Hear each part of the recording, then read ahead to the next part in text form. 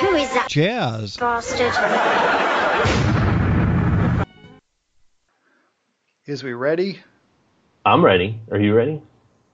I hope so. We'll see.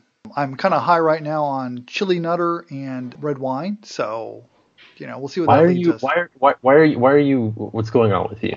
What's your excuse? I got a big bag of chili nutter, and then I ate most of it, so I'm full of chili nutter. What is chili nutter? It's like peanuts and some kind of weird ass crust they've been coated then with a extraordinarily addictive orange coating that I assume is 5 parts chili powder and 1 part cocaine. And then you eat them until you can't eat anymore or the bag is empty, which is typically the second condition there. Frankly, I assume they had you at chili powder, so they didn't need to add the cocaine for you to come back. It's true. They really didn't. That's overdoing it. That's sort of a double security there, like belt and suspenders, to make sure I'm absolutely addicted. I will say our mutual friend Barb also liked them, so I'm not the only one. My wife just looks at them and say, "What the fuck is that?" and just backs away slowly with a look of horror in her eyes. It's certainly nothing nature makes. Mm-hmm. So anyway, welcome to Jazz Bastard Podcast 142. He's Mike. Oh, yeah, he's Pat. And I've promised no long food rant today. I'm not going to go off on a tangent as I did about the samosas. I'm just going to say this phrase, Sprite flavored with cucumber. God damn you, Europe. That's just wrong. What is wrong with other countries? What is wrong with other countries? Why do they take...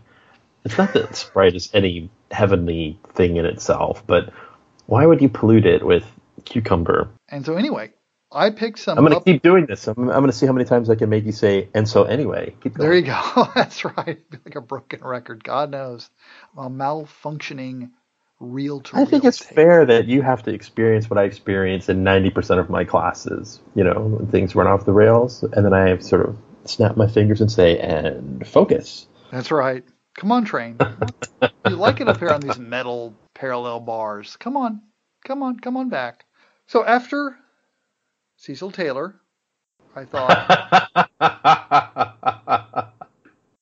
Sorry, I already know where this is going. Back to the blanket fort we go. Really is kind of... Mike has been swamped with end of semester grading, and so he asked me to pick some things, and I picked a couple things that had come across the desk, and a couple slightly older recordings, mostly I think in a fairly mellow vein as a come down from our bangin' friend Cecil. Yes. So anyway, the selections tonight are Shamie Royston's Beautiful Liar from this year, Ted Serrata's Rebel Souls versus the Forces of Evil from 2000, Christian Artman's Our Story, also from 2018, and Black Flower's Abyssinia Afterlife from 2014. And the Black Flower I kind of threw on there because on our Party Jazz episode, which was fairly recent, it was number 139. I mentioned them a couple times. I saw Black Flower live in Sweden, and so I found this album in a download service that I pay for and got it and thought, well, we should listen to one of theirs, having mentioned them a couple times. Otherwise, a couple of these were review copies, and then I just kind of tracked down the versus the Forces of Evil, mainly because it features one of our favorite guitarists, Jeff Parker. Any preferences about what we dig into first, other than a delicious, delicious vegetarian curry? I don't care. I'll tell you what I do care. Let's go in reverse chronological order. Okay.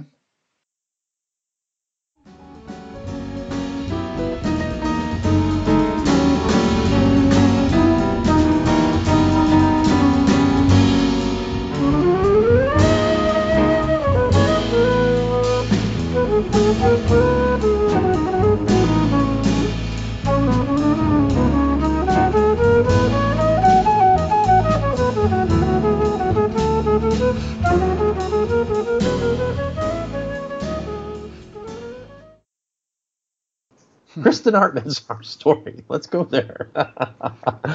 So yeah, Our Story is probably out by the time this goes live. It's a Sunnyside recording.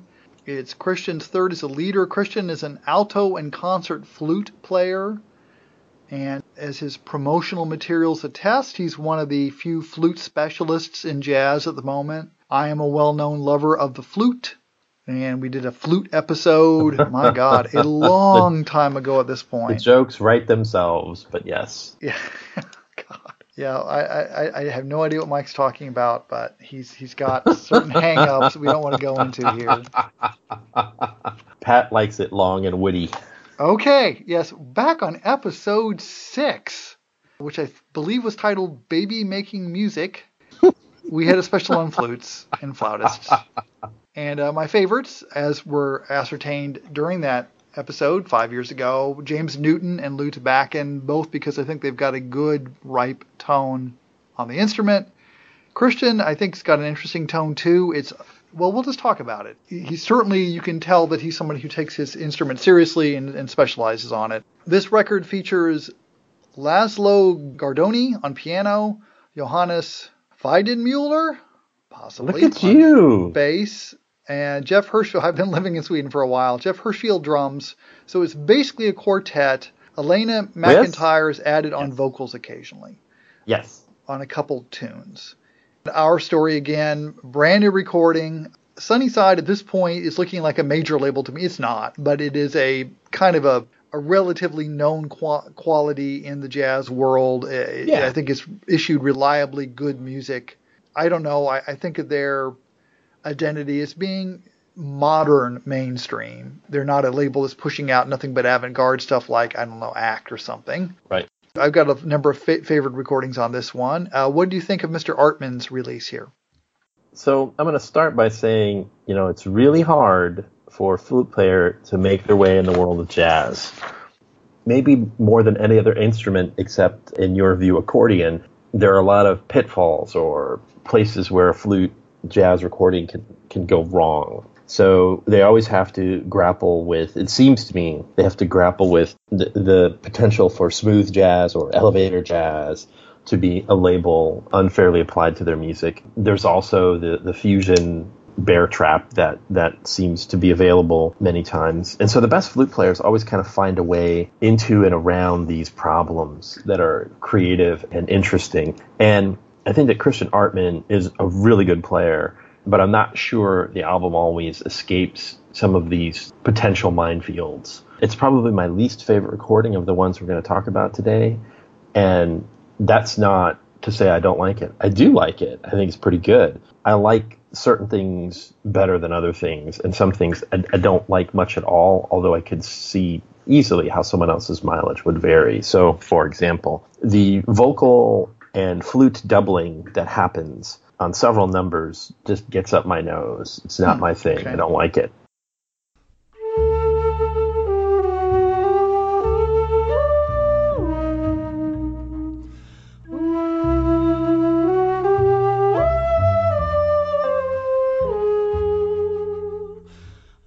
Always hear opens and closes with it. We get it again on Earthling, and it always has a weird 70s spacey vibe for me, and I don't particularly, it's not a sound that I gravitate to. I don't like it. What I mean by this is the vocalists, they're not singing words. They're simply doubling the melody the flute's playing, which, okay, that's hard to do. I mean, it's not simple. It's obviously takes great talent on both their parts. I don't particularly like it. The rendition of, I'm just going to focus on the vocalist for a minute. The rendition of Amazing Grace, I think, is pretty good. They take it at a minor key, which I think is smart. And it builds very nicely toward the end, so it's not just sort of a stately hymn. And putting in a minor key is always a kind of interesting move to me. I mean, I've heard other minor key recordings of it, but it gives it a more sardonic, ironic feel to the song. When you hear the lyrics, but they're in this decidedly darker vein. I kind of like that. I thought that was pretty smart programming. Probably my favorite thing here is Elena, an up-tempo number.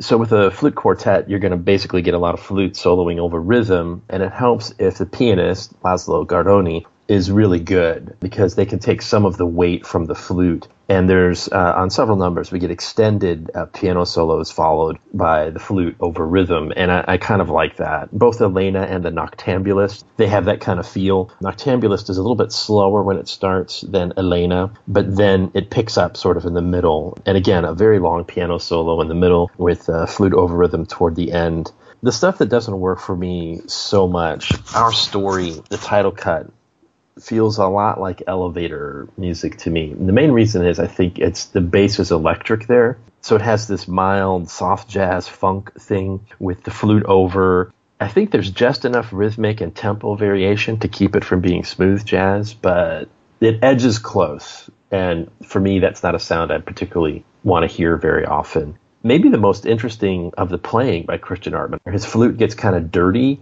I like it when flute players kind of get a little growly. They get a little Rashawn Roland Kirk in their butt. I always love that sound. I don't know how flautists create it. Do you say flautist or flutist? I don't know.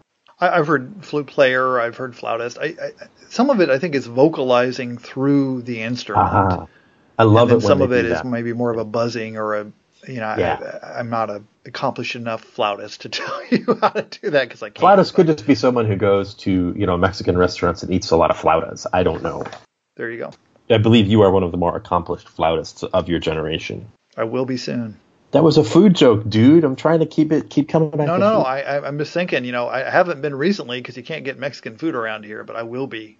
Once when you I get back to in the June. great Midwest, yes. Oh yeah. And as I get ready to embark on my travels, just a little word of wisdom here to the people who drive the flyover states. The best food in any town, pretty much anywhere in America, no matter what state you're in, if you want to eat food in a proper restaurant, find the Mexican restaurant because it's going to be first or second generation folks who make shit kicker steak fajitas, and it beats the hell out of McDonald's. Wherever I go, whenever I stay someplace, I immediately look for the Mexican restaurant. But back to Christian Artman and Our Story. Yeah, so this was okay. It didn't blow me away. I thought it was good. I thought it was enjoyable. It slipped into the background more often than I would have liked. And I think Artman's a good player. It's just, compared to a couple of the other things here, it didn't hold my attention as much.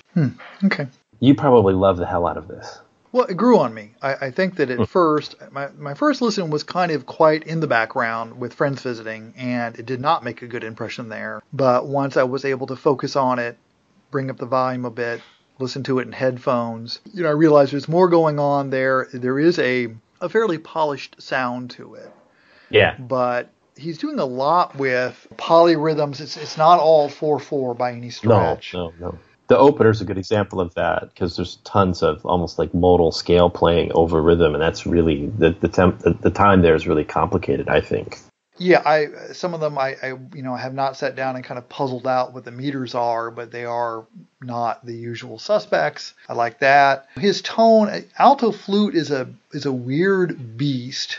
And I don't know how often. I love to get a breakdown of track by track when he's playing it. I'm assuming fairly often. I read that he's focusing more on it. But there's this, it's just slightly hollow sounding isn't right. I mean, he's got a good tone, but it's just got a weird timbre to it. And he plays a lot with pitch. He will kind of hit a note and then kind of dip down and go a little flat and then bring it up. He'll kind of roll the tone a bit. And it takes a little while. I mean, that's just the way he plays the horn, but it's a little off-putting at first. I just had to kind of get that in my head that this is the way he plays it. It's not like Jackie McLean being sharp, but it's, not absolute miles away. There's this tendency that sometimes he'll come in a little low or he'll dip down a little low.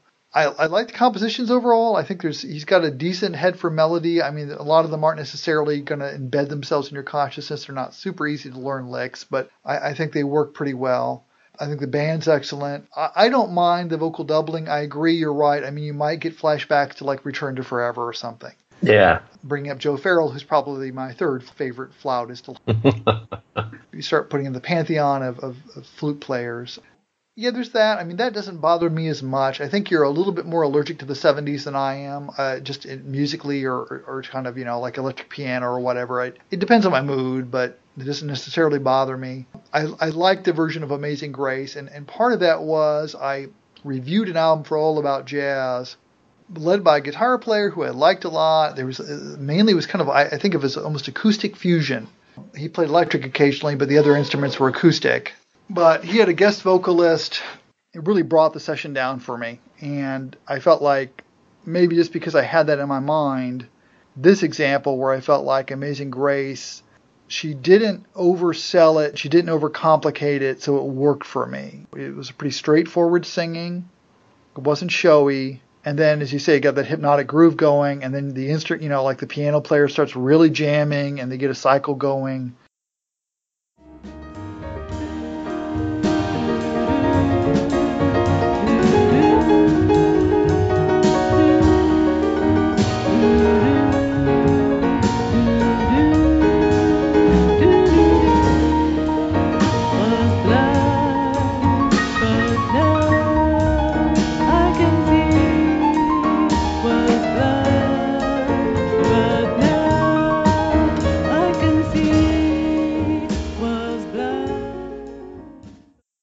And she just keeps repeating, I was blind, but now I can see, over and over again. And I just thought, well, this is working rather than kind of bringing the album to a screeching halt and making me sad. And so maybe I unfairly liked it because it was in the context with this other record that did not work for me.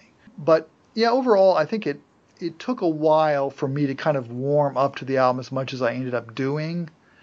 And I think part of it is that surface gloss. But my feeling is the more you listen to it, the less easy listening it sounds, the more rewarding it gets. I think the real question is, how do you feel about alto flute? Who plays it? Henry Threadgill sometimes? I mean, it's just not a common instrument. It's the big brother of the regular concert flute, and you just don't, you'll run across it, but it's pretty unusual. And, what do you think of his tone? And then if you buy into that, I think you'll like it. But, and of course, if you really want nothing but Cecil Taylor, this is not going to do it for you. I mean, this is right. He never gets real far out or something. This is not a atonal album. This is not an aggressive record. But, the cover art with the people in a ring and everything, it in some ways, it almost packages something lighter than it is, something more innocuous than it is. It is ultimately not heavy or scary or something or abrasive, but don't be put off by thinking this is something that's, I don't know, it almost looks like a children's record when you look at the cover. It's not that. I'm just happy to hear that there's another flautist out there who's making good music, because I like the instrument when played well. And as you say, there's a lot of pitfalls for flautists. There aren't that many of them, and successful work in the genre is pretty rare. So anyway, I'd recommend it, but your mileage may vary. So do you want to do the other 2018 release? It's all right. Let's do Royston. Let's do it.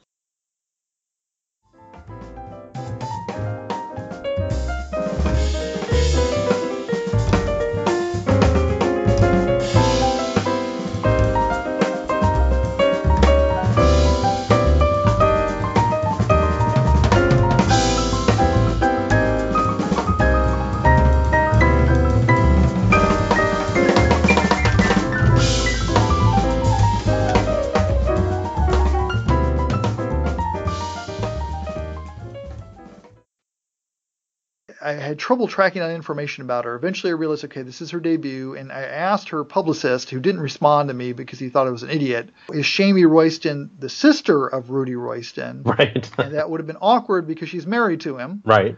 But they are a musical force, because once I learned his name, my God, it keeps popping up. I mean, This man is heavily, we've talked about work where he appears before, and he's just kind of in my little Rolodex now of musicians who I am likely to listen to a session if he's on it. In fact, this fusion album that I mostly really liked, and then the song that went wrong, he's a drummer on that. It's like, right. He keeps turning up now. He was a drummer on J.D. Allen's Radio Flyer back in episode 140. Oh.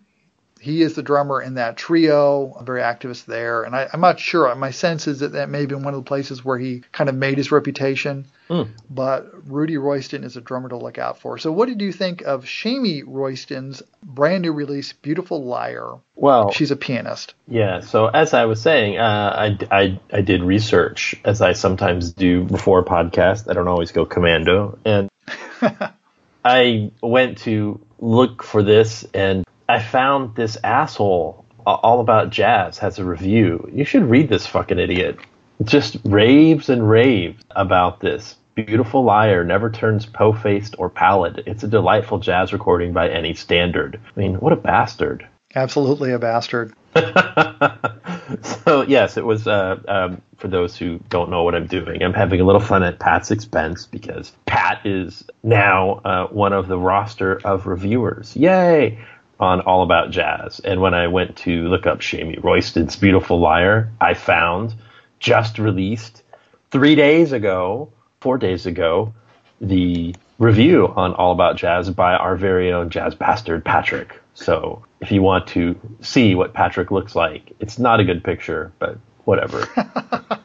You can see what Pat looks like, and you can read, more importantly, you can read Pat's very good writing as he reviews the album. So I sort of feel like this is deeply unfair because you've already written this very eloquent and largely persuasive review about how wonderful this album is. I'm not gonna disagree with you. I think it's very good. Our mileage varies slightly. I think you like it better than I do. Okay. And some of the things you liked were the things that gave me trouble. So, for example, a number that you singled out for praise, Circulo Vicioso, reminds me a lot of A Tangled Web We Weave, and it's busy, major key, happy, peppy, and I just can't quite get a handle on it. I just don't quite get it, I guess, at this point. It's one of those songs that feels like it's always starting.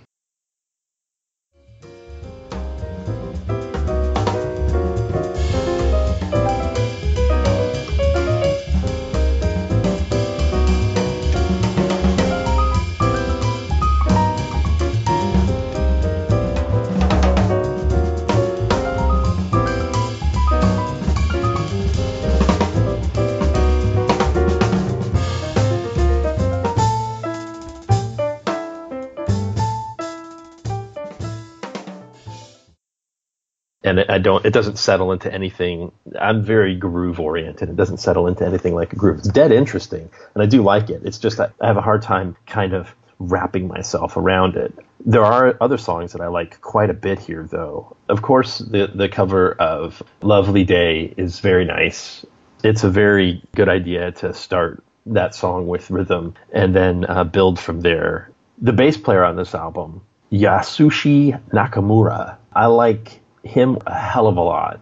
The bass player gets to walk out a little bit a few times. Oh yeah, that's right. Yeah. Lovely Day is wonderful. There's a great bass solo on Uplifted Heart that I think is fantastic. So the bass player here gets some lovely features, and it's really nice. This benefits from the big boy headphones, listening carefully and closely. My favorite cut here actually was Beautiful Liar, the title cut. I thought it was fascinating. I loved that song. It has this gorgeous solo piano open before everyone kind of comes in.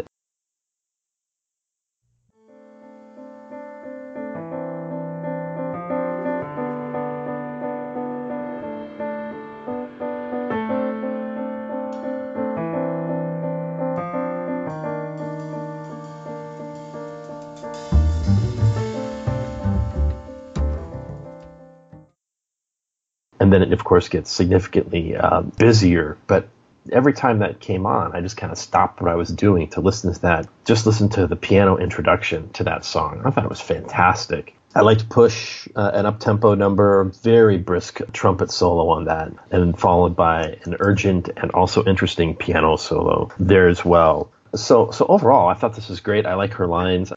It's a great tonic after Cecil Taylor. To hear someone who's busy but somewhat in is not out, but in is not a substitute for dull. She's very quick and inventive and imaginative and goes to surprising places on some of her solos. So I like this. I thought it was very good. I just probably don't like it as much as you do based on the review. And let's pimp it again. Pat has a review on All About Jazz of this very album. Right. And I think you like it probably better than I do, which is fine. Tell me why this scratches your happy places. And what are those happy places? And should you be scratched? There you go. And yeah, I've got, I mean, this year especially, it'll probably slow down when I go back to work, but there's a number of pieces up there. Been a busy boy, along with editing for that website. You know, I went back, and I will say that personnel here, Shamie Royston on piano, Jaleel Shaw on alto and soprano saxes, Josh Evans trumpet, Yasushi on bass, Rudy Royston drums, and Rudy, as I said, is rapidly becoming a name I'm looking out for, and if I hear he's on an album now, I'm kind of, that there's a notch more likely to look it up and listen to it. I will say Jalil's intonation is every now and then maybe a little off for me. Is that more on the soprano or the alto? I don't know that at this point it's fresh enough for me to tell you. Okay. And it's not a huge problem. I like him. I don't know that he's the strongest link there. Overall, this is a really strong session, and again, constantly humbling to learn about these musicians that I'm just not aware of. Shamie has toured with, I believe, Tia Fuller, the saxophone player, and I think maybe whether she played with Tia with Beyonce or whether Tia just did. Anyway, there's kind of a mafia there that she's at least tangentially related to. And then, of course, she's married to Rudy, who is a jazz musician who certainly seems to be appearing on every other album I hear about. Yeah, I think what I liked about this was the smooth with the pungent. In other words, that this album, it was packaged in a way that led me to believe it was maybe going to be Quiet Storm. Yeah. And it's nicely recorded. They're not elbows out. It is very pleasant to listen to. I think you could play it at the background of any party, and no one would be shocked or offended unless they just hate jazz. Why are you inviting them to your parties then? Think about that. But at the same time, it does start to compel. And I mean, what interested me about the record is they put it in the background. I was doing something else, and I realized some of her riffs were sticking with me. Her songs were kind of forcing my attention, and that was exciting because it seemed like exactly the kind of album that wasn't going to do that. Right. Coming back to it, weird. I don't know whether maybe All About Jazz has now given up the star rating system and had it.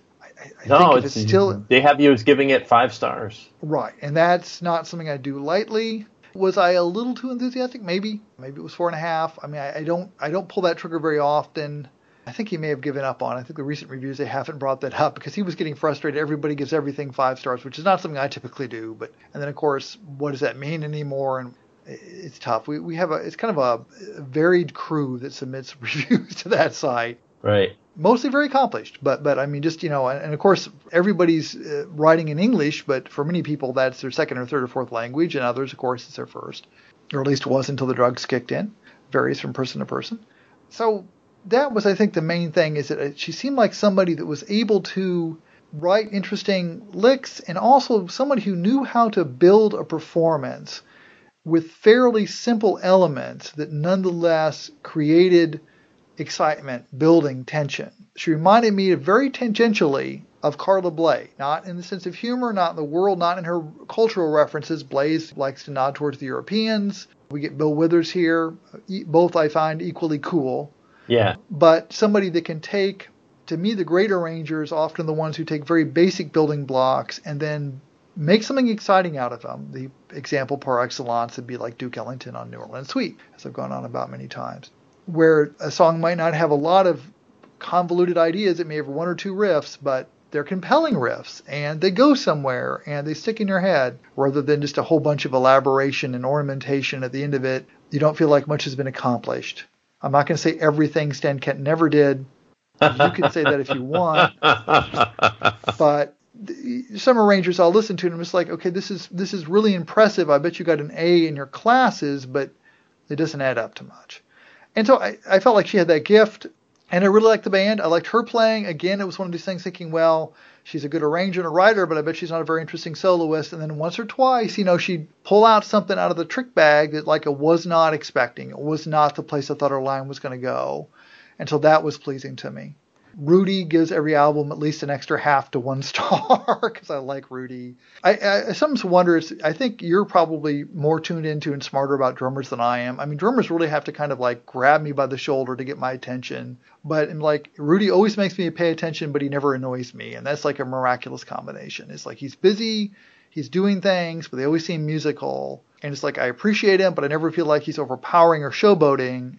To get me to kind of focus in on that, my theory is you have to be pretty good, because otherwise I notice drummers who are being annoying, or drummers who are excellent, like let's say a Mel Lewis type. I may never be aware of what they're doing, even though they're making the album better. And if I think about it, I see how they are. Rudy's in that special third category, somebody I do notice, but I'm always happy I do. So that's the reason. I strong. I mean, it's a modern jazz release for 2018 by somebody that I never heard of. I'm excited. This is hopefully not going to be her best album, but I like what she's up to. And it's just, again, it's a sense of, okay, bad on me. I kind of think, well, how seriously do I take Tia Fuller if she's touring with Beyonce? Apparently fairly seriously. How seriously do I take Shamie Royston? I should take her seriously. I should ignore the kind of airbrushed cover art and the title, which sounds to me like a Quiet Storm jam, and just listen to the music and then realize, no, she's really good. Tell the kids at home what we use this phrase all the time, but I'm not sure everyone knows when we talk about Quiet Storm. Get close to it's the 70s or 80s. It was at one point in the far distant past when radio stalked the earth and spread its waves everywhere. It was a format. I tend to think of it as largely African-American music that maybe had a light jazz element, but mainly was about kind of getting your groove on in an adult, sophisticated way between the hours of, say, 10 p.m. and 3 a.m. And it involved men with deep voices getting very close to the microphone. That's right. Bearskin rugs, fireplaces, body oils. Yeah, so one essential example would be the character Venus Flytrap from WKRP in Cincinnati for anyone who still watches old TV shows. Yeah, I was going to say, we're going to explain something old with something older. If you look at the Dead Sea Scrolls, you're going to realize that they explain Quiet Storm. But I mean, that character is exactly who we're talking about. That sort of sexy, resonant voice. Yeah. In a sense, well-made music by people of talent who are trying and succeeding in making music that is meant for the background and or getting it on. Yeah. But aren't trying to kind of push your musical boundaries. And what I like about this album is that largely, though some of those time signatures might get your back out of joint, it could be employed for getting it on, but... Are you saying you can't make love to this album? Is that what you're saying, Patrick? I'm saying 7/4, things start to go wrong. Patrick, you need to put some spice in your love life. You need some 7/4. You need some 7/4. You need some 5/3. That is not even a meter. I don't know what I just said. Anyway. I've been going to Swedish Gem for 9 months, and half of Swedish Gem is about being better at sex. But it's always 4 to the floor EDM. I mean, it's like, okay, you made me put a weight on my baby maker, and I'm lifting it in the air, thrusting my hips. I know what you dirty Swedes are up to. But yeah, it's always the 4/4 time. For your partner's enhanced pleasure, 7/4 is the way to go. Yeah, apparently not Sweden. I meant to mention something here to go back to being serious for a second. Dissimulate. I also wanted to single that song out for praise.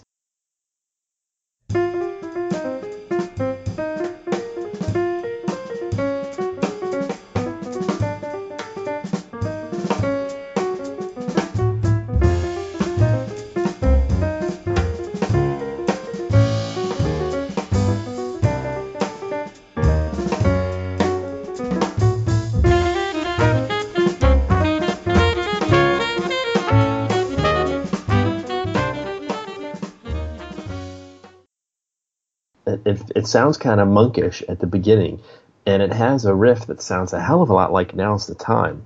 I love the start of that song. It's very sort of puckish and fun, and it's not Now's the Time, but it's the riff at the beginning reminds me of that, and it reminded me to say something else about the album in general, which is that Jalil Shaw, I've heard him on other things, and he's fine, but it's Josh Evans who takes the honors here as the sideman of note. The trumpet playing on this throughout is urgent and important and really good. Jalil Shaw is a fine player, but this isn't. He's not the star backup man here. It's definitely Josh Evans on trumpet with Shamie on piano, who are sort of the featured players in my memory as I think about which tracks I like best. Well, I mean, Jalil does a great job, and to my mind, he is the fifth out of these 5 musicians, and he's still really good. Yeah. So I mean, it's just a fucking strong group. And again, I just like I tend to like conceptualists. Maybe a little. I'm sometimes a little bit weak to people who are just amazing players. Sometimes I like a Phil Woods, who there's no way around it. Amazing player. Don't always like where he's going with it, but you cannot deny the guy's chops. And on this album, I mean, you've got, I think, a really interesting mind at the helm here in what Shamie's coming up with, but you've also got a crack band. It's really well played. And again, I'm just excited because it's like, never heard of Shamey, barely heard of Rudy, but now, they're both on my radar. And it's just like, okay, great. Somebody else that if I see this name pop up again, it's a no-brainer. I want to hear it. That doesn't happen all the time. And I think, with Christian, I want to listen to he's got a previous release on Sunnyside. I'm going to have my ears open. It's always exciting to find out about a new musician, whose work I like enough that I don't just admire it. I just don't appreciate it, which I do of almost everything I hear. But I like it enough personally that I want to hear more. That's exciting. Where do you want to go next? Do you want to talk about Evil or you want to talk about Black Flower? Black Flower. Okay.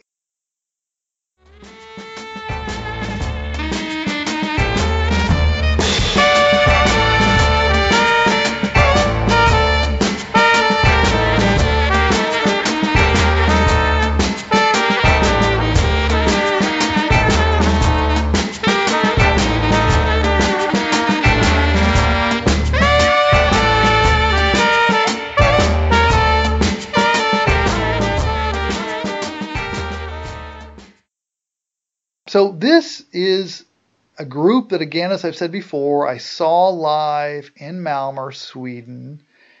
It was a different experience seeing them live. There it was the leader, composer, was on many different reeds, saxophones, bari, alto. He played a number of flutes, some of which I could not identify. They seemed to be of a non-Western origin. And then the trumpet player with him, I thought was a more interesting improviser. And then they had an electric bassist, a guy playing drums, and then a keyboard player. And I actually reviewed this for All About Jazz. And I said the keyboard player wasn't that interesting, but he could make really good faces. I think he was as good at that as Keith Jarrett. He was not as good a piano player as Keith Jarrett, but he made good faces. And that, was a live group. They did get a little bit into the spacier stuff. There's a lot of slam and rhythms, and a lot of scalar jazz. Boy, this album, as an album, is an album, right? It's more of a studio creation than anything we've talked about for a little while. Yeah. So talk a little bit about Black Flower's Abyssinian Afterlife. So I think Abyssinia Afterlife. Yeah, I think the key word here is going to be distortion. If you like distortion, you are going to love this album. And the fact of the matter is, I really like distortion. So I really like this. This is my favorite release from this week. There is a mild sameness initially. The programming, I think, could be a little better. But on this album, they do a thing, and they do it really well, and I happen to like this thing. Your mileage may vary. If you don't like this thing, you're not going to like this album. So there's really only 4 players in this band, although there's a guitarist sort of brought in, a hired gun, I guess, who's not a regular part of this quartet. So yeah, Nathan Dames on saxophone, John Birdsong on, it says cornet, but it sounds like a trumpet to me sometimes. I don't know. Simon Seegers on drums, and Philip Vandebril on bass. So you've basically got 2 horns and drums and bass. And they get a lot of fun sounds. There's a lot of processed sound here. I especially like when they do this on number after number. They often will get into it. This is very groove-based. It's very riff-based. So they'll often fall into a kind of groove here. The rhythm section will, the drums and bass will. And then the horn players will solo into that or over that. But what's interesting to me is that the cornet and the sax take turns augmenting the rhythm section. And I especially love it. It scratches a happy place for me when Deems goes to bari sax and gets it all fuzzed out and double bass line. I fucking love that. I can't get enough of that. I think it's awesome every time it happens. And it happens a fair amount of the time. The second cut upwards is a really good example of the sax and the bass both kind of fuzzy and doubled.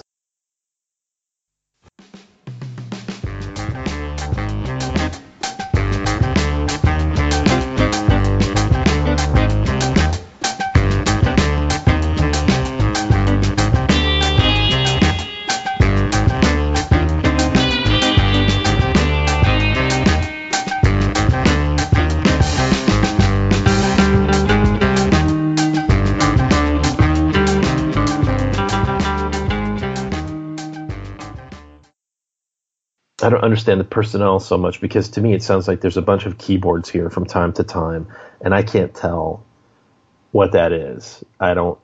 Is that the guitarist chiming in and I'm mishearing it? I can't tell. No. There is a keyboard player, Wouter Haste. Okay. There definitely was. It was a quintet when I saw him. Okay. And he was, for me, musically speaking, the most minor of the group, but he's definitely there. And yeah, you're absolutely right. There are keyboard washes as well as guest spots from an electric guitarist. So. Yeah, and some of the keyboard solos come in here and do the same thing. So the keyboards will come in when the cornet or the sax are doing the riff with the drums and bass, and you get the key. So it's an interesting variation on what you normally get. You normally would get rhythm and then horns soloing, but oftentimes in this band, one of the horns will reinforce the riff that the bass and drums are playing, over which then the other frontman and the keyboards will solo. And then the guitar player comes in here on a few of these as well. There's a couple of change of pace numbers that happen almost right in the middle, Winter and Starfishing. And I thought, given the similarity of the first four numbers, which are all soloing over sort of grooves, these jams, it would have been nice to change the programming slightly and slip Winter in after, say, Upwards, just to vary. Right, yeah, break it up a bit more. The programming a little bit, because suddenly getting these two slower bits was really striking, and I was like, are we on a new album? Because Winter starts out, it's just very quiet drum kit, very steady groove with a flute solo over it, and it's lovely. And I was like, okay, that would have been nice in between all of the other dun, dun, dun, dun, dun, dun, dun. You know, it would have been cool to kind of mix that in. And then when we get back to the Legacy of Prester John, which is, I don't know, 7th or 8th cut, we're back to groove riffland with really fuzzy Barry. And what I like about this one is the cornet or trumpet. I keep wondering, because he gets a really round sound sometimes. It sounds more trumpety to me, but what do I know? He almost sounds like a trombone on this album. He's on this cut. The cornet player, Birdsong, he has a lovely muted solo over that groove with the Barry and the bass and drums, and then he goes open, and my heart sings in happiness when that happens.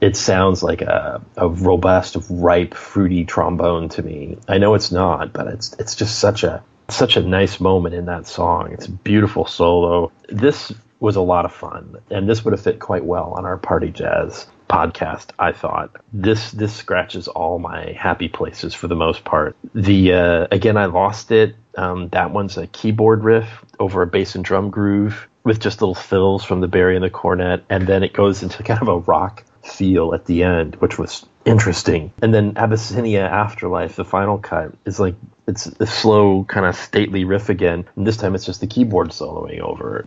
To me, it's like they've got a template that they use on almost every song, but there's enough variations on it, and there's enough surprises with not just settling for strict rhythm, pushing out that groove for the frontmen to solo over, but actually having the frontmen serve almost as rhythm players on the album. There's enough variation there that it just constantly keeps me interested, even if the template on 7 out of 9 songs is the same. I liked it a lot. And it's short.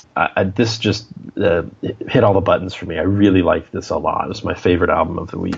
Oh, okay. Yeah, I mean, I wouldn't rate it that highly for myself, but it as I said, my kind of a encounter with this record was frequently kind of what happened. It would go by. It's kind of short, and I'm like, okay, what happened? And I think it's because there's echo, there is, as you say, distortion, there's a sense of some manipulation of the sound.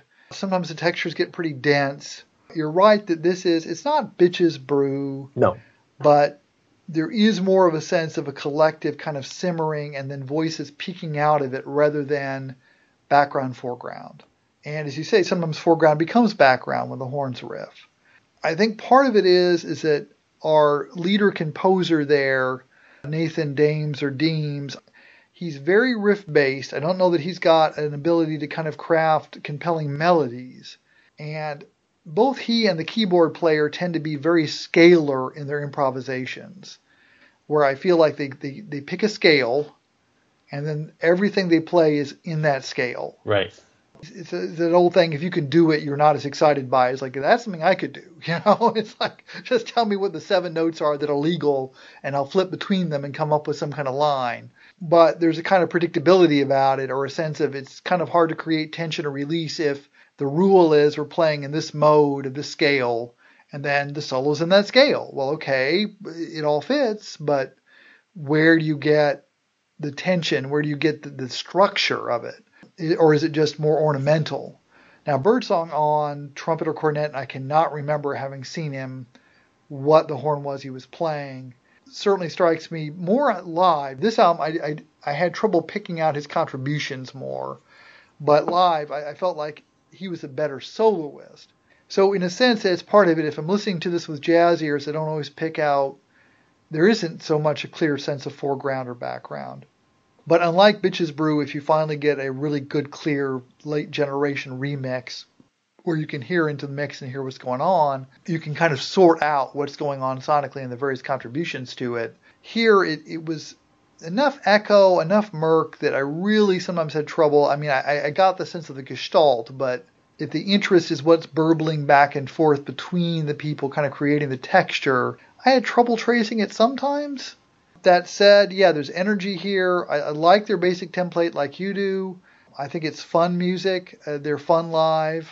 As I said in my review of their live act on All About Jazz, if the thought of a contact microphone taped to a bass drum frightens you, stay away. They will. The other thing about this album is it has some serious levels of bass energy occasionally. It's almost dub levels, right, where you just get a bass such as nature has never known.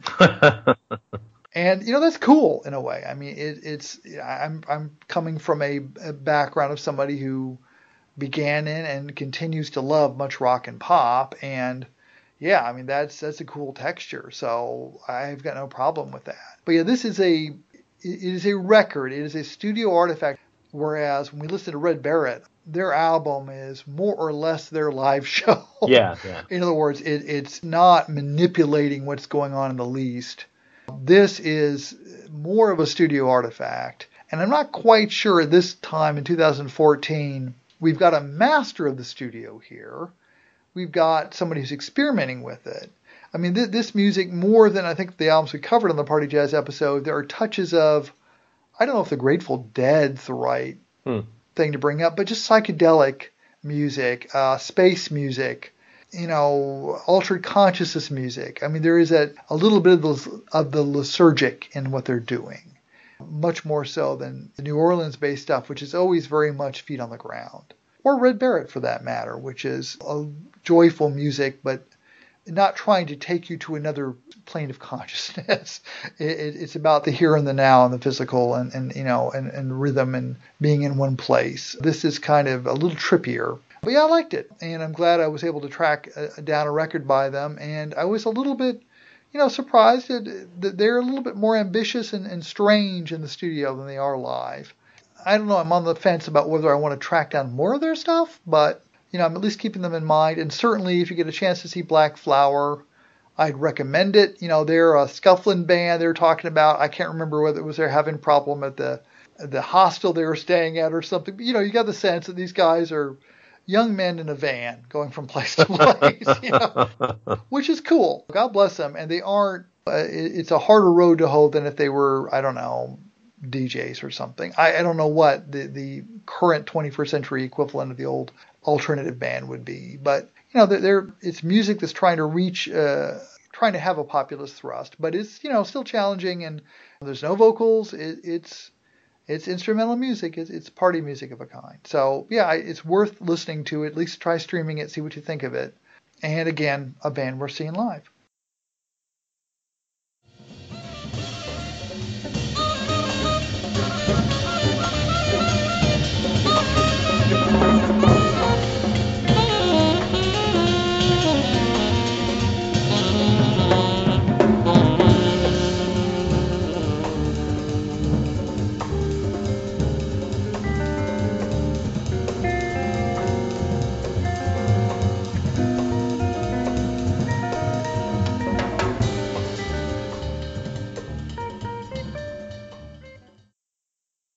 now we come to, this is a musician that I'd heard of. I think I read a review of this album. And what kind of sold the deal for me was when I found out that Jeff Parker, the guitar player, was in his group. It's a drummer named Ted Sirota, and his album, Ted Sirota's Rebel Souls versus the Forces of Evil.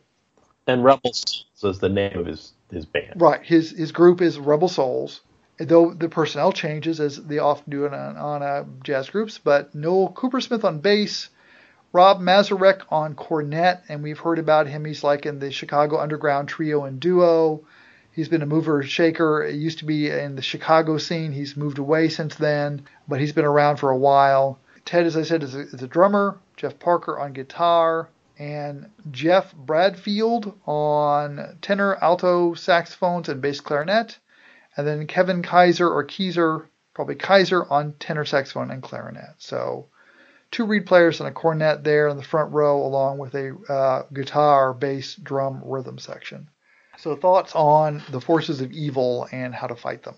Well, first thing, I wonder if I've run into Ted Sirota at some point in my life. He was born in downstate Illinois. He's a little bit younger than we are, just by a couple of years. But he grew up in Flossmoor, which was the next town over from where I grew up. And their high school would have played my high school many times in sport events. And so I can remember seeing high school jazz concerts where the different high schools would perform. If he was in the jazz band in high school, I may have seen him when he was a kid. How weird is that? Yeah, and he's played all over with tons of people in Chicago. He's part of that scene. So he's played with Kurt Rosenwinkel, right? And a whole bunch of other people in the Chicago scene. So he's kind of known, I guess. He's part of that.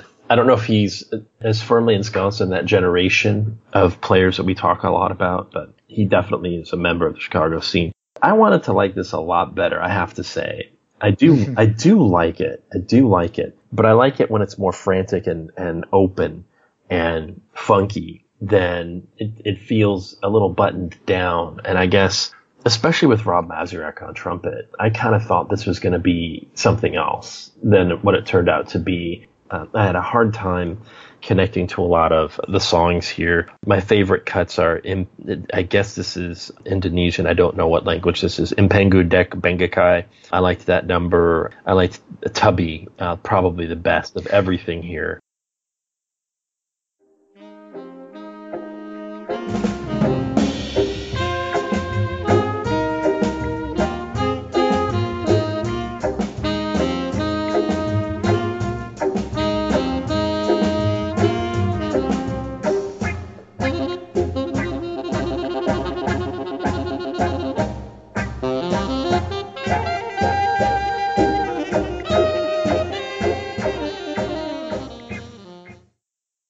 Jeff Parker's guitar is rather understated, I thought. As it so often is, right? You know, he's a cool cat. He's a cool cat, but I don't know. I feel so disappointed in not liking this better. When I saw the players in the Chicago scene, I thought this was going to be a little more up-tempo, a little more energetic, and it's not that as much as I thought it was going to be. So, like, Tightrope's a good example, right? I think that All About Jazz person or someone somewhere singles out Parker's solo for a kind of louche beauty, and it kind of left me cold. I didn't care that much. I like that number for the clarinet work on it. I think that's pretty cool. But yeah, I say stuff about this because I'm just going to sound like I'm shitting on it by not liking it as much as I wanted to. And I don't mean to diss the album. All the players here are good, and I like them a lot. But this didn't scratch my itches at all, or very rarely. And maybe I just need to I've listened to some of the cuts now on this album 10 times. I listened to this album the most of the ones this week, and I still don't feel like, I don't feel comfortable with it. I like it, but I don't love it at all. Tell me how you felt about it or what you thought. You know, I'm pretty close to where you are. The same deal in that I thought, well, it's on the name label, NAIM. Mm-hmm. And I believe they're loosely affiliated with the stereo manufacturer in England. I'm not sure whether, in other words, there's a name brand of audio equipment over there. And sometimes audiophile manufacturers will also get involved at the production end and release records to kind of that follow their standards of good sound or whatever. Yeah, I liked the cast. I liked the idea. I thought the title was striking. And then the album seemed to lack focus for me. You know, a couple of the tunes, I mean, Tubby is kind of like a dub song. It's fun, but it's kind of out of the blue. You know, it's not like anything else on there. It's not like this is an album about, I don't know whether you want to call it dub or I don't know my genres in that area well enough to label it beyond that. But it's the only song of its kind whatsoever on the record. And so it's this weird detour. And then there's a couple tunes that sound to me a little bit like, you know, an attempt at getting that Blue Note sound of the 60s. Becky's Bash, maybe?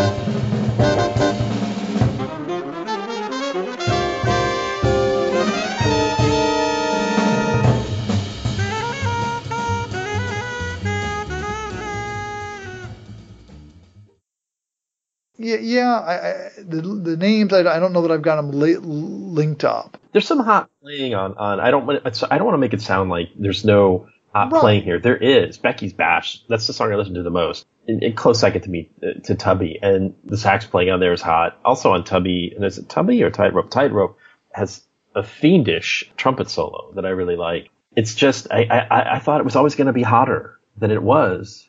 Yeah, and you know, this is 2000, and I don't know how he's developed. I mean, my sense here is we've got somebody who is maybe not the most gifted leader, and it's not, which is different from being a gifted musician, in that I don't know that I feel a strong vision for this album. I don't know that the compositions stick with me that well.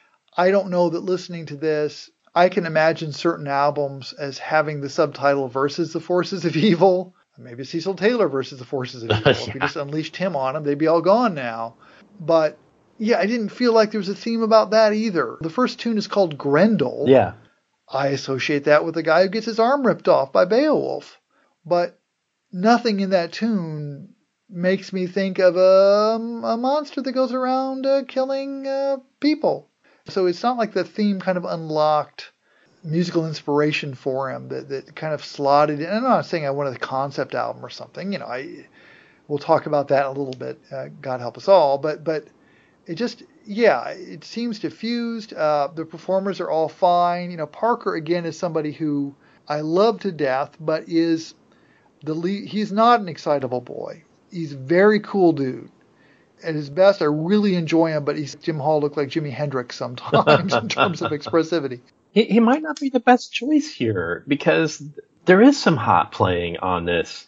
I feel like I'm sitting on an album that I think is actually pretty good. It's maybe I'm suffering from does it go to 11 syndrome. They're at like 7, and I guess I wanted them at 9, but it's a really good 7. It's really good. It is right. I mean, again, fine players. This is not a bad record by any stretch. Nope. It's just that I don't get the sense of the contexts here unlocking potential in the players. I don't get the sense of this combination of players necessarily unlocking possibilities within one another. It's a recording that doesn't feel like they catch fire. Right. Maybe Exactly. live they would. I don't know. I mean, everyone here is awfully good. Right. I mean, the band keeps changing shape, and of course these guys are playing on each of those projects, and it may be that one of my favorite records from the Chicago scene has Ted Dunn as a drummer. You know, it's just that, yeah, I would agree that this record, and I remember reading good things about it dimly. God, good Lord, this would have been 18 years ago. I mean, when it came out, probably in a Downbeat review, probably 18 years ago. And it was just kind of in the back of my mind, oh yeah, I've heard of that. And I thought, well, hey, Jeff Parker, like him, let's see what this is about. And then I just kind of slotted it into the show today, but I had not spent much time with it at that point. But so again, not a bad record. In some ways, I think the most diffuse for me, probably the one I like least on this show. I definitely like it. I definitely like it better than Our Story. My order would be Yeah, okay. My order would be Abyssinian, Afterlife, Beautiful Liar, this, and then Our Story. But all, if they're, Right. I mean, if they're none of stock, these are bad I'm buying records. all of them. It's just Sure. this one, maybe because I had familiarity with several of the names, I had higher expectations. Maybe it's that. Because, I didn't have any expectations for Black Flower or Shamie Royston or Right. Christian Arm. I didn't know a damn thing about any of them. So listening to Right. them, I was happily surprised. Whereas with this group, I'm like, oh, okay, all right, I know these guys. And I thought it was going to be more than it turned out to be, which it's still definitely very good.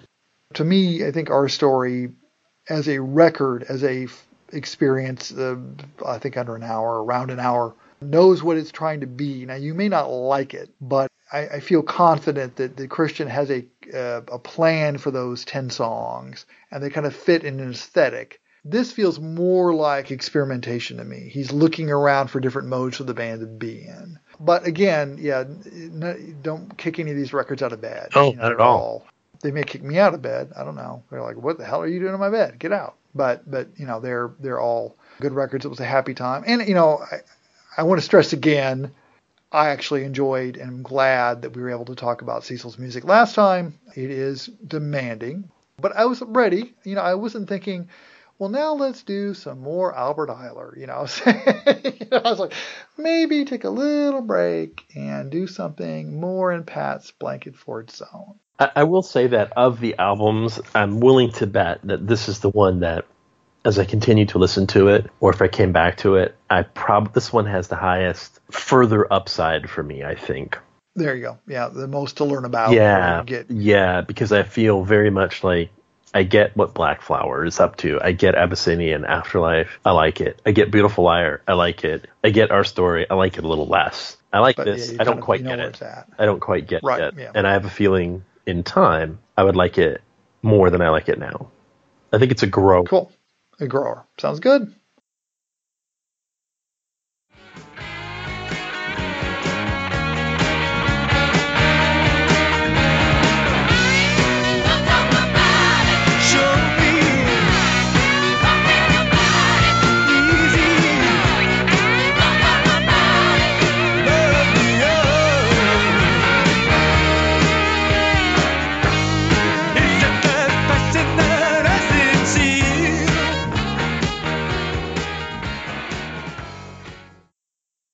Any pop matters on your mind?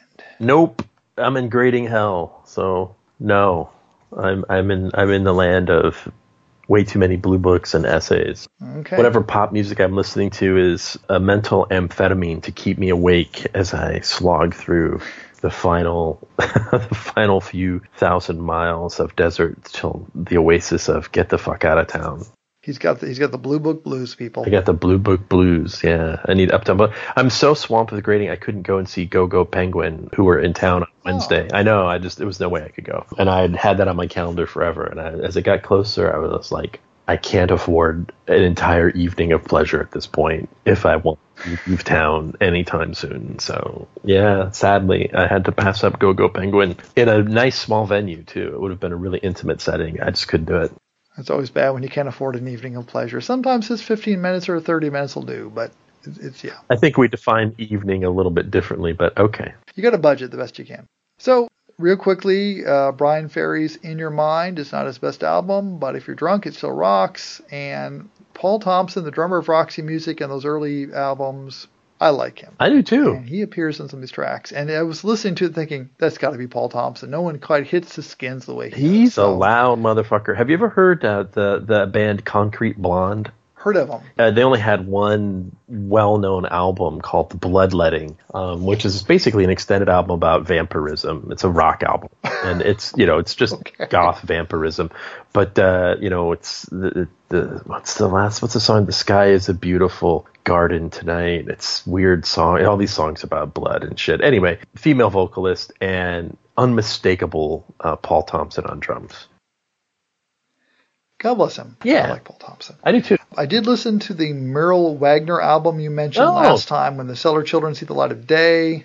I'd forgotten. I Spotified it. Then I was trying to remember the name of the artist. So I was Googling Cellar Children or something, not remembering that I could just look at my previously played list on Spotify.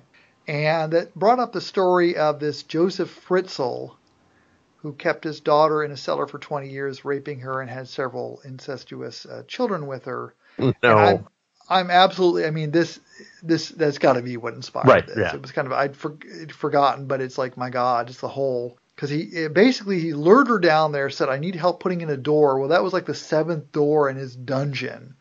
And so he had her help put it in, then locked her behind it, kept her down there, told she and her children at various times that, like, if they touched the door, it was electrified and would kill them, or he would kill them with gas if they tried to escape. And anyway, that's my guess. I enjoyed it. My theory is that right now, as an acoustic guitar player, she's not quite interesting enough to hold my attention for even 30 minutes. I just wish there's a little bit more going on there. I recently listened to Nick Drake's Pink Moon, and whatever you think of Drake, the guitar playing on that album is so fucking gorgeous. Yeah. It's just wonderful. I mean, even if he never sang on it, it would be an incredible album. And, this was okay. Also, especially because what happens with Spotify is you've listened to a record and it gets through it, it just keeps going down its list. And so in this case, it always goes chronologically back in time. So it went to her debut album. And there are moments there where she sounds a little bit like one of your favorite singers of all time, Joanna Newsom. So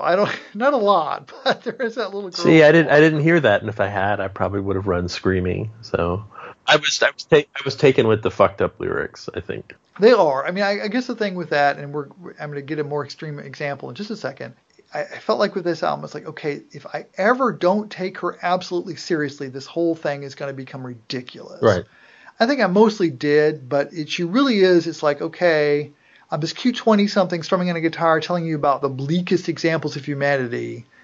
If at any moment I feel like she doesn't fully comprehend it, I'm just going to everything is lost because it's all based on that. I mean, there's no humor. There's no layers to it. It's just girls singing about really horrible things with an acoustic guitar. So, I don't know, but it was interesting. I'm glad I heard it. Right now, I'm not, maybe album 3 will be for me. God knows what that'll be about. Probably something else really creepy. But the real centerpiece here, and I may include a full review with examples after this for only those foolhardy enough to listen past the break. I learned about the existence of this CD in a science fiction bookstore that had an entire bookshelf devoted to H.P. Lovecraft. Now, that not only included his works and works based on his works, but, Cthulhu plushies, etc. The man died in poverty. I just find it hilarious now that there's a Dr. Seuss version of The Call of Cthulhu, all done in really pretty decent Seussian verse and drawn in his style. I'm like, really? Okay. But there was a rock opera there called The Dreams in the Witch House, subtitled a Lovecraftian rock opera. And so I did listen to that on Spotify. I don't know the names of the artists involved because there were no artists involved. I recommend that everyone listen to this once. It is amazing. I sent you, and you probably have not listened to the track As a Thought. Behold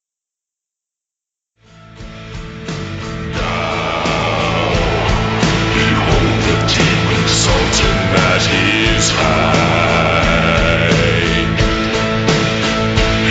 Shall revel, succumbing all which he is pride.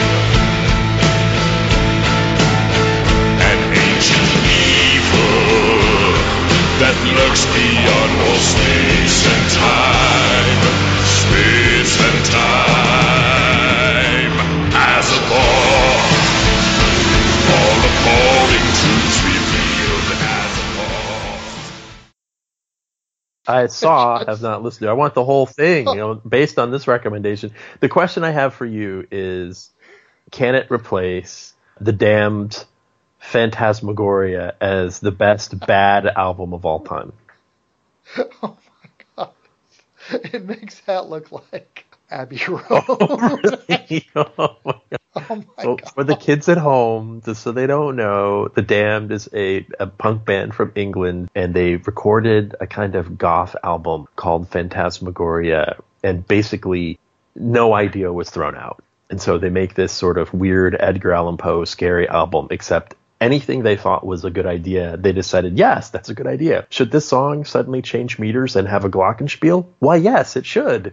No. The next album they released was called Anything. Right. And that's when they really did, because that's a piece of crap. It's like, can we have a trumpet solo in the middle of this rock song? Why, yes, we can. Oh, absolutely. Let's hire a symphony orchestra. So it's an incredibly bad album. And this, you're saying, makes that look good. Oh, my God. Now, Phantasmagoria is a brilliant album. But, yeah. Oh, my God. Well, it was like sponsored by the Lovecraft Society. So they take one of his most convoluted and badly written stories and do a very faithful adaptation of it as a quote-unquote rock opera. Dear me. And wow. Well, I want the whole thing. I want to hear the whole thing. So this sounds. Yeah, well, you can just sign up for. And there's narration. So there's this guy narrating what happened to his friend. And the best I can describe it is, so imagine South Park guys are doing an imitation of Blue Oyster Cult collaborating with Boston, doing an album about spooky math. Because that's what this is about. It's about a guy that's studying spooky math and then finds out about other dimensions and may or may not help. Like you do. That's what happens when you study math. I just if you listen to Azathoth by itself, oh my God. There's a whole thing with like the deeper the voice, the scarier the voice. And my son and I were playing a game called like Darksiders. And we realized that if the voice gets too deep, though, there's a point past which it just sounds like flatulence. And then it's no longer spooky. It's just a talking fart. And of course, the great thing is that they're really, it is outlining this convoluted, stupid story. It's not, again, in his top 50 works. And one great lesson that they absolutely ignore is that feminine rhymes are always intrinsically funny, right? A feminine rhyme is where you rhyme a multisyllabic word with another multisyllabic word. So at one point, the narrator of the song sings, "Reality, I always thought it had finality. Oh, God. But now I doubt it's actuality." Oh, no. And anyway, the other great thing is its score on Amazon is 4.5 stars because, of course, the only people who would listen to it are already members of the Lovecraft Society. And they're like, it's great. It follows the story very closely, except, the evil witch, instead of being an old hag, is clearly some hot girl in black leather. Right. But anyway, so yeah, I will probably do a full workup of this with clips. Wow. Yeah, you should listen to it. I'm sure eventually I'm going to buy a compact disc of it. But be warned, every song is interspersed with narration by the kind of reedy sounding, nervous narrator a la Lovecraft. Nice. To a priest. Okay. And of course, all Lovecraft stories, not a single one of them, of the hundreds of pages he wrote, have anything approaching any kind of sexual interest of any kind. Right. So he's absolutely just could not give a shit about boys and girls. And so they have to make the kind of witch a little sexy because, it's a rock opera, right? You gotta. But for a while, I realized it was making, because it has all these gestures from rock, but it completely erases their meaning and emotional impact. And it makes them silly. And I realized this is completely sapping my faith in rock and roll, in music in general, in life. And then I realized, and Lovecraft was a nihilist. This is the perfect rock opera because it really does make you stop believing in God. And then I was cured. I listened some to the Kink Chronicles, and I forgot what a good rock band the Kinks are. You tend to think of Ray Davies' tender Waterloo Sunset stuff, and I love those ballads. But if you just listen to the Kink Chronicles, which every person should own, if nothing else, by the Kinks, they're just a good rock band. Wow, even the late stuff that was kind of pandering, it's like, this is good stuff. And so it reaffirmed my faith. And I was nihilist no longer, at least concerning music.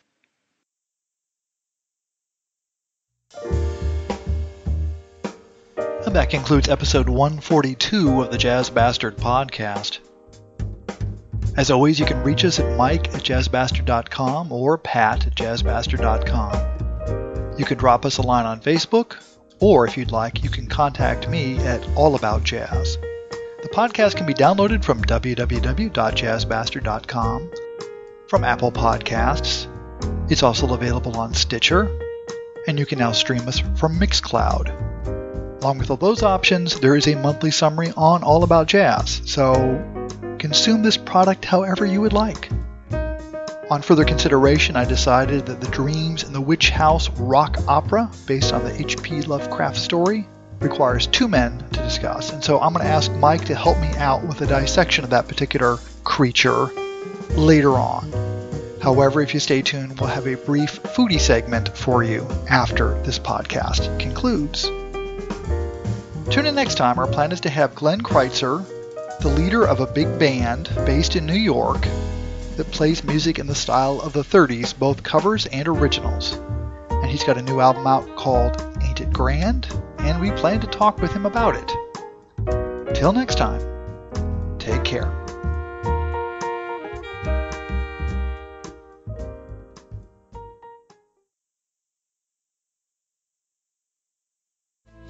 And the flesh you so fancifully fried is not succulent, tasty or kind.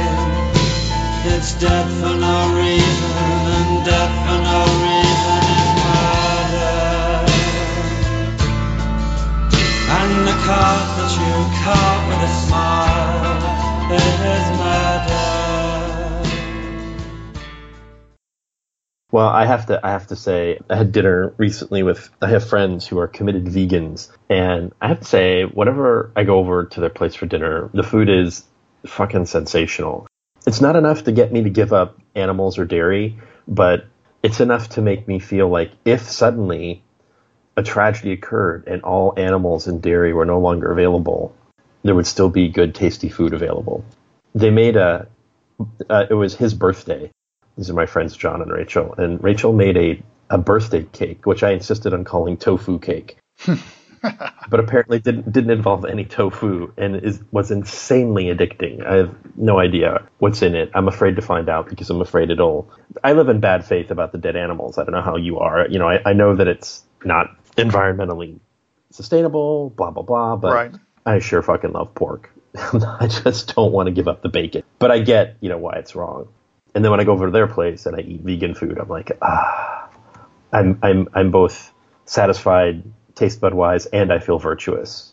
And then I go back to eating dead cows. Yeah, my theory is, if I became a vegetarian, it wouldn't be because I care about animals. It'd be because I hate vegetables so fucking much. Yeah, come on, suffer, you piece of broccoli. Take them out. That's right. Let's see how you are. Yeah, the problem with vegan cuisine is it lacks a sweet, sweet taste of murder. That's what makes it so delicious. Take that, Marissy. Yeah, I'm eating a hamburger right now. That was really good. In my mind. The sweet, sweet taste of Oh, God. I do feel I'm absolutely on board with you. I know it's wrong. I do it, and I blame my generation, and I keep hoping that while my ancestors thought it was cool to own slaves, hopefully my descendants will realize it was really stupid of me to eat meat and will make the world a better place. But you don't want to be that one. Yeah, right. Exactly. You don't make want to be that moral step forward. I'm just going to sit here wallowing in delicious, delicious Rogan Josh with lamb. I'll live in bad faith. I used to live with an aunt who's very crunchy granola, environmentally sound, and we got on great because our politics and our environmental politics were very similar. But she used to chide me because I would eat bacon. I'd get bacon from Whole Foods, the thick cut bacon, which I adore. And she wasn't upset about it, but she'd just be like, she'd kind of tisk, and I'd be like, hey, babe, I may vote green, but I eat Republican. Leave me alone. My son does not like bacon, and so my vegetarian neighbor found out about this and kind of perked up and said, there's hope. I was like, well, it's a start.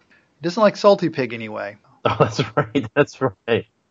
We have not mentioned very often on the podcast Pat's crunchy granola neighbors who grow hops on the side of their house, which I think is the coolest thing ever. Yeah, though apparently they're not high enough quality to be used anymore in his beer brewing hobby. So they're like decorative hops? I don't know.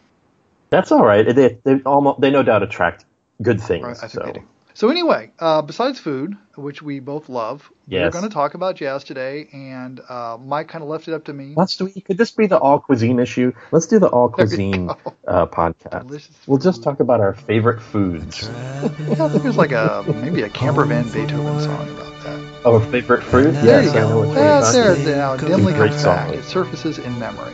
It's a dark song, classmates. Anyone who's listening at home, it's a really depressing song. It's about how everyone's so depressed that they're going to die and they're laying there watching fruit rot on a vacation in the tropics. It's a really fucked up song. And I can see her squeeze the phone between her chin and shoulder.